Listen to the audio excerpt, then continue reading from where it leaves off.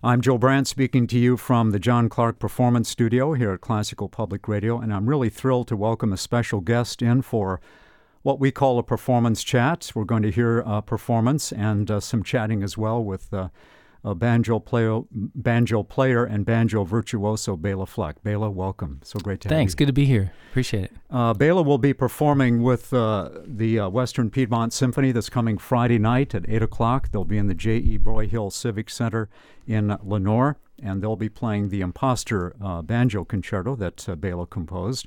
And we'll talk about that in just a few minutes. But first, Bela, I'd like to ask you about your name. I know it's Carl Anton Lajos Fleck.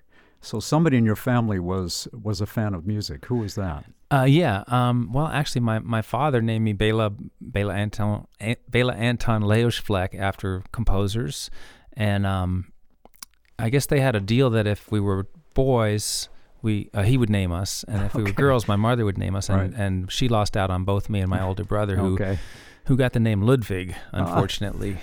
And I actually was the lucky one with Bela as a first name. So you grew up with music in the household. It was just they actually split up. I don't know if you ever heard of the Johnny Cash song, A Boy Named Sue, where you give someone a name Sue, and then they learn how to fight. And I think that was probably the true goal of our names, because he was out of the picture when I was 1 year old on, and didn't meet him till quite a while later. So, but ironically, my mother married a cellist named Joe Palladino, and so we ended up being around a lot of classical music anyway. Was there other music in the household as well? Well, we played a lot of music, a lot of records. Yeah. You know, this was the early 60s, and music was booming and exploding in all different directions, and just being kids growing up on the Beatles and everything that came after it. My brother and I were big music fans. Well, that's how I learned my music stuff. Was my dad was a collector, and so a lot of records were played in our house. So that was the fun thing to do back in those days. You just sit and listen to records and talk about it. Yeah. So was it Earl Scruggs really who turned you on to the banjo? Yeah, it was a very strange thing, because I was visiting. We were visiting my grandparents in Queens. We lived in Manhattan on 100th Street and the West Side, and we were visiting my grandparents, and they let us watch television in their bedroom during the day, which was very unusual, and the Beverly Hillbillies came on, and I still remember it because the sound was kind of one of those galvanizing sounds. The banjo just went, I was like, what's going on? It was like all the chromosomes rearranged, or molecules rearranged, or something happened, and it was a very profound moment. And my brother, who was sitting right next to me, I said, "Did you hear that?" I shook him, and he was like, "What?" And I was like, "Well, wait, it'll come back on. And at the end of the show, there was a little, go to ending credit thing, and it came back. I said, there it is again. He was like, "Oh, I guess it's okay." But for me, it was an awakening of my dormant Earl Scruggs gene, which banjo players, most banjo players get activated by hearing Earl Scruggs himself. It's kind of like vampires, unless you're bit by Dracula, you're not a real vampire. I remember that theme myself. It's very, very vivid in my memory. Yeah. His playing was just extraordinary. Yeah, and it was a silly song, but the banjo playing was not silly. No, you hear it again. It was very prominent in the mix, as I remember, too. It was just really out there. Yeah, it was just beautiful. Mm-hmm. How many different banjos are out there as far as models and designs? Gosh, if you want to go back to the from the late 1800s, just start there, you're going to find thousands and thousands of them. That was the real boom time, was the end of the 1800s and into the first 30 years of the 1900s. And bluegrass and Earl Scruggs really came out of the embers of the banjo glory days, after the banjo orchestras were gone and people had moved on from that kind of music. How many banjos do you own? I don't know. Am I so wrong for not knowing? No. I've got closets full of them, and I have probably a dozen of the really great old vintage Gibsons that I tend to play that are from the 30s, from between 1930 and 1942 or so, which were the great years of the Gibson bluegrass banjo master tone flathead. Yeah. This one was called a Style 75, and that was because it cost $75 in 1937. But now it would be more like, you'd be lucky to get one for $75,000, and could be well up over 100. I think it would depend on the tour that you're on, but how many instruments do you take out on the road with you? Well, I always take this one that I have in my hand right now. This is the one I got.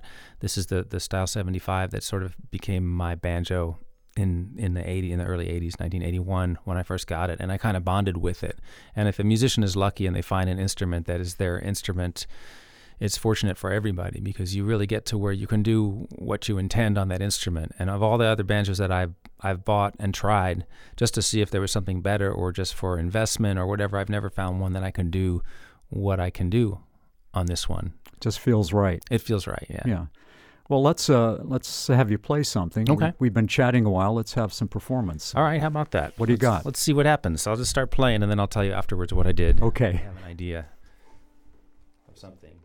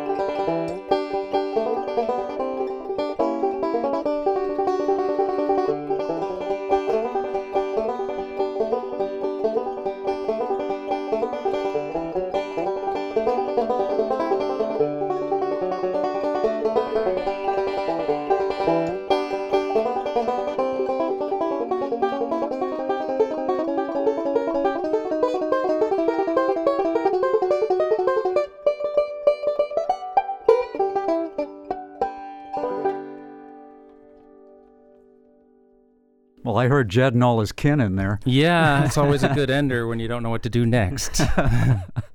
So that was just an improvisation, basically. Yeah, I mean, there was a tune in there that I sometimes play that I sort of worked my way into by improvising. Then when I got to a point where I didn't want to play it anymore, I just improvised around some more. And then when I was thinking it was time to stop, I played Jed Clampett. Has improvisation been an important part of your musical life? It is. It's a big piece of what I do. And that's one of the things that's so challenging when I play with an orchestra is I don't improvise very much at all. And I know that there are some musicians from outside of the classical world who will improvise a lot over an orchestra situation, but that wasn't what I wanted to do when I finally got a chance to write a concerto. I wanted to see what I could come up with by composing that I couldn't come up with improvising. And improvising is a very stream of consciousness kind of thinking, and you don't always have the time to really work out all the details of some of the things that you might think of, and you go, well, I can't figure that out this fast, I'll just keep on playing. And other great things happen where when you're composing, you can sit there and mull over for months how a passage is going to go. And so I wanted to see what I could figure out that way that was different from what I always do. You've had quite a musical odyssey, starting off with bluegrass to newgrass to the Flecktones, collaborating with jazz musicians like Marcus Roberts, and who's a great piano player. He's one of my faves. Oh, mine too, yeah. Great He's stuff. Awesome, yeah. And Chick Corea, who is Chick Corea, yes. another freak. Yeah. And Zakir Hussain, great player. Another freak. And so I just wonder if it was a part of your plan, if you even had one, to want to take the banjo in some different directions. Or initially, did you think, well, bluegrass is it, and I can't do anything more with this, or did you want to go in a new direction at some point? I think coming out of the 60s, like all of our heroes were musicians that were like breaking new ground. And even with the Beatles as being one of the first bands that just blew my socks off, every record was different from the last, and they kept on growing and changing. So I thought that was part of the job of being a musician or an artist. And the ones that didn't seem to be continuing to change, us New York kids would kind of look down upon. Oh, they're past it. They're not doing anything new anymore. So that was indoctrinated in me even before I started playing, just as a fan of music, that I wanted to grow and try to avoid the sort of snares that life throws at you as you get older that might lead you to not concentrating as much on those things. And then I found that my background in, where I grew up and the different music I had listened to made me, pretty good at figuring out ways to fit into other kinds of music, just because I liked so many different kinds of music. So I never, my goal was never just to be a bluegrass banjo player, although there was a period where I really focused in on it because I wanted to, if I was going to play any bluegrass, I didn't want it to be half-assed. I wanted to actually know what Earl Scruggs sounded like and why, and what his banjo did. And because I felt that growing up in New York, I had some strikes against me in perception from people that were not from the Northeast, that maybe people would go, oh, well, he's a Yankee banjo player, plays a lot of fancy stuff, but he doesn't actually understand the roots of the music. So you wanted to study? I really wanted that. Yeah, I wanted to really spend some serious time, and it paid off. And then I moved to Tennessee and got to be around people like Earl Scruggs himself and Bill Monroe and, of course, Sam Bush and Newgrass Revival and all the bluegrass community that I could learn so much from about that world. But then what was interesting is that when I left that world in 1990 and started playing with the Flecktones, everything I had learned in bluegrass came into play, and that I was a solider musician. I had a better sense of time. I had a better sense of what tones the banjo could make and how to bring out, because that's one of the things you always find about the masters, the old guys, they always have this sound. And a lot of times the young guys don't have that. So I had developed my own sound concept of what I wanted my banjo to sound like. And a lot of the rules that you learn in any one kind of music, you can bring with you to the next kind of music, even just to refer to. Like, okay, well, bluegrass, okay, I'm going to jazz. Okay, well, we both have improvisation. So the rules of bluegrass is it's in a shorter span, usually, the improvisation, and it's usually within a particular mode. So, okay, now we're going to play it in jazz. Okay, it's a longer improvisation and it goes in some different modes. It's not like starting from scratch. You know what to attack. So I think it's always important for young musicians to have one place at least that is a super home base that they really know inside and out, and bluegrass has served as that for me. Yeah. Jazz was an important facet of the Flecktone sound. Yeah. Now, jazz, you were speaking of a sound of a musician. I'm a jazz fan. Yeah. And the great players you can recognize. You can say, oh, that's Coltrane. Oh, yeah. Or that's Miles. So are there jazz musicians that particularly influenced you in your approach to the banjo? Yeah, definitely. And one of the first one that just blew me away, and I wanted to know what he was doing, was Charlie Parker. Mm-hmm. And it was like, I still think of him as like the Bach of jazz, in that he just broke it out and went all over the key centers and bravely went into new tonalities. But it was a particular stylistic approach to all of that obviously people like Coltrane came in and made mincemeat of in their own way. All the great jazz players that we think about all had a really unique approach to the whole thing. The ones we talk about. Miles Davis, I don't want to play bebop. I don't want to play that fast, and slowing the whole thing down and creating this incredible bed for guys like Coltrane to come in and just paint on top of, which was quite different from the music, the fast-paced bebop that was going on before that. So it's pretty interesting, pretty fascinating to compare the different musical forms too. Now, you're still working with the Flecktones, are you not? Well, we're in a break period. We take Uh-huh. these extended breaks, but we will be back. And Yeah. we're already talking about the next period, which will probably be a couple of years from now. And we'll Yeah. go back out. How long has it been now I think 2 years. for the Flecktones? This will be our longest as a hiatus whole. so far. As yeah. a whole, though, for the Flecktones, how long has it been? Oh, since- 25 or 26 years. Wow. Yeah. Wow. And with guys as creative as that, if we're not all constantly excited and being challenged, Why do it? it's not a good thing. And so at a certain point, after we realized we'd already spent, the bulk of our musical careers playing in this band, we all felt like, well, let's go out and do some other things, and this will still be here for us, and we can come back to it and keep on touching base, and then go on, and then we come back with a lot of fresh energy, and we all get better, I think, from the experiences of playing with different people. Okay. I want you to play something else in Yeah. a minute here, but I wanted to ask you about electronics Yeah. and the banjo. Yeah. Now, I know you're into that, too. Talk to me Well, about that. I was with the Flecktones, and the more time goes on, the more I just get into playing the banjo Huh. itself, and this one in particular. And it's really fun to like plug into a bunch of stuff and have a whole different sound, but it's the same commitment that practicing is.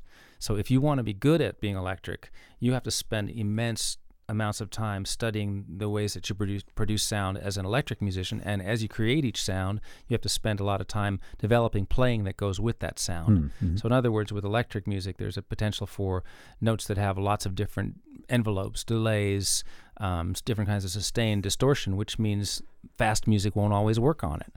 Maybe now you have to find a way to play slower so that you can hear all those cool sounds that you just made. So things like that. So that the time involved in that, and especially in these years when I'm not playing with the Flecktones, I'd rather put that time into writing for orchestra, practicing my banjo, and being an acoustic musician. But when the band comes back, I'll probably start again, like studying what options are open to me now. Yeah. What has technology brought along? Because the Flecktones have always embraced whatever's new in a way to make each record different from the last. Well, let's hear something else. Yeah, how about I play a little excerpt from the second movement of The Imposter? I'd love that. And we can talk about the concerto Sure. itself after Cool. after Okay. that. This is these are sections that would normally be played interrupted by orchestra music, but I put it together into a little sort of something. Okay.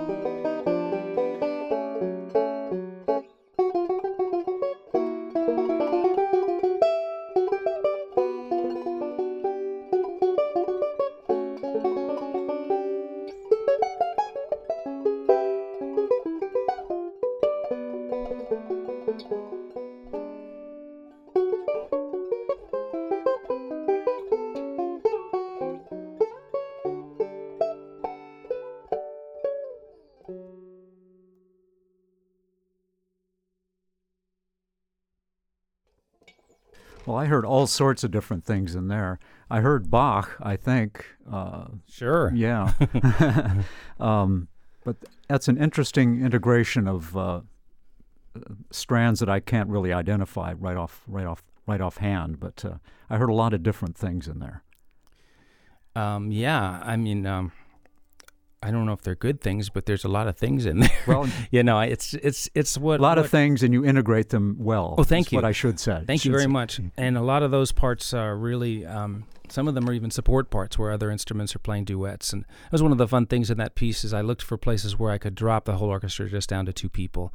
And so there's in that particular section, there's even a viola solo and a cello solo, and in other parts, well, they're duets with me. They're not really solos. There is a contrabassoon solo in the piece that is pretty fun because the orchestra always appreciates that I gave the contrabassoon player something to actually play.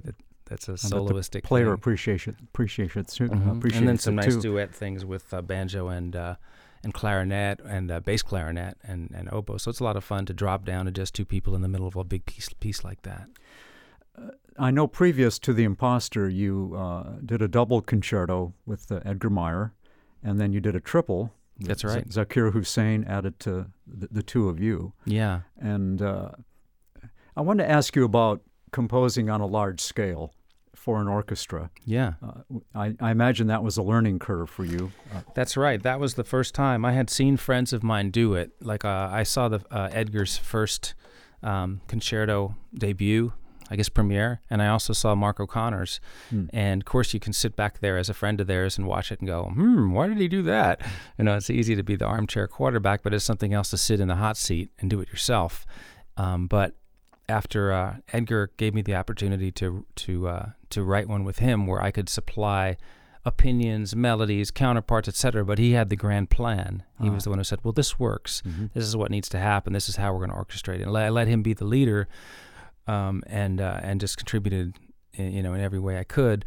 That was helpful because then I saw that a real human being could write a concerto. It didn't have to be somebody who's been gone for 200 years, and I liked his stuff so well. I mean, I thought he was just doing such incredible things that really appealed to my mind. There's a lot of math and stuff in his music, but it's always got an incredible feel and soul to it. So then working with Zakir, we got to do it again.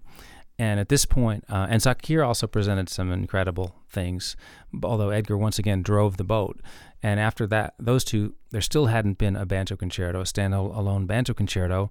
And although Edgar would have been happy to write it or co-write it with me, I was starting to feel like little brother needed to prove that he was, could kick it with the big boys, especially since so many other friends of mine had done it at this point. I'd watched Edgar do several of them at this point. I'd watched Mark. I'd watched Chris Thiele even, who was a little young punk as far as I'm concerned. He came along and did it before I even got to mine. So no, I love Chris, and we're going to do some playing together in the future. But here he is, 25 years younger than me, or maybe more, and he did it before I got to it. So finally, it was time for me to do it and just get in there and try. And it was a great experience. 2011 was when you premiered the piece? Yeah. Yeah, with the Nashville Symphony. Yeah, and I was told I'd be lucky to get, any other performances at all. And but we were actually able to get a Deutsche Grammophon contract and record the premiere, and we did some recording sessions the last night after everybody left. The orchestra came back and we did some patch. They call it the patch session. Right. It's a very tense thing to be involved with, by the way, for people like me, where the clock is ticking and the union is standing there, and you've got 15 minutes to grab any little section that you think might not have happened for editing purposes. But anyway, we got a really great recording of it, and then I've played it with some great orchestras, including people like the Philadelphia and Cleveland orchestras, which is a pretty cool, and maybe 30 different orchestras at this point, and they keep on coming. So I'm in the classical music business. How about it? And I've got a second commission now for another banjo concerto, which I'm starting to think already about what didn't happen in this one that would be opportunities for the banjo in this setting, and maybe take some of the things that I've learned from playing it so many times now and apply and those understandings to doing it again. So it's called The Imposter. Why is that? Well, It's pretty obvious. I'm in the banjo. I keep waiting for somebody to say, wait a second, what's the banjo player doing here? Get him out of here, And honestly, I've had that recurring nightmare for, my whole career, because I'm always in situations where there's not normally a banjo player, and I'm afraid somebody's going to unmask me and say, you don't know what you're doing. You don't belong here. You need to get out of here. I've been in that situation a few times where I actually knew it myself, where I was playing with jazz musicians that were just too heavy, and I was just dragging the thing down, and that was embarrassing. But I would step out when that happened. But a lot of people are kind enough to sort of go to your level. Like when you play with Zakir, just because he's the greatest Indian musician living, or one of them, he doesn't go, well, now I have to show you everything about Indian music, and you're not good enough to play with me. He goes, what do you understand? I mean, this is all happening with unspoken. He says, what do you understand, and what can I do with that, and how can I help you play your stuff better? And that's the way it is with Chick Corea too. He doesn't expect me to know how to play all the things that he knows how to play, but he looks for the things that I do well, and I look for the places I can stretch by being inspired by playing with him, and we find places to meet in the middle. So that's the imposter feeling, because if Chick could play a lot of things, and Zakir could play a lot of things, and so many classical players could play a lot of things, and I would just have to stop playing, and there's no way I could follow it. But there are places I can participate, and that's what I'm usually looking for, and hopefully nobody kicks me out. Can you play a little Bach before we finish up here? I can try. I can't promise anything about the level. I bet you'll do okay. I appreciate your confidence in me.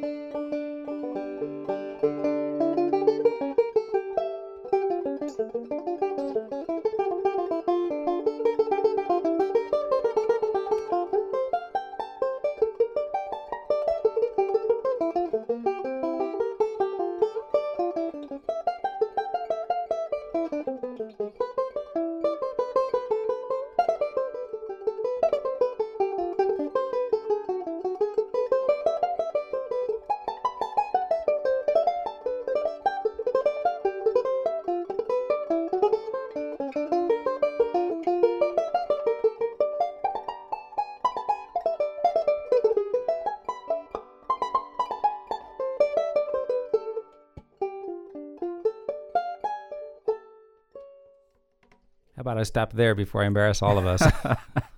That was fine. Thank you. I enjoyed that a lot. Bela Fleck is here in the John Clark Performance Studio. Bela will be playing with the Western Piedmont Symphony this Friday night at 8 o'clock at the J.E. Broyhill Civic Center in Lenoir. And at 7:30, I'm sorry, I was corrected about that. I had 8 o'clock on my sheet here. It is indeed 7:30. Western Piedmont Symphony, J.E. Broyhill Civic Center in Lenoir. Bela Fleck performing his Imposter Banjo Concerto with the symphony. Bela, it's been great having you here. Appreciate it so much. My pleasure. I enjoyed it.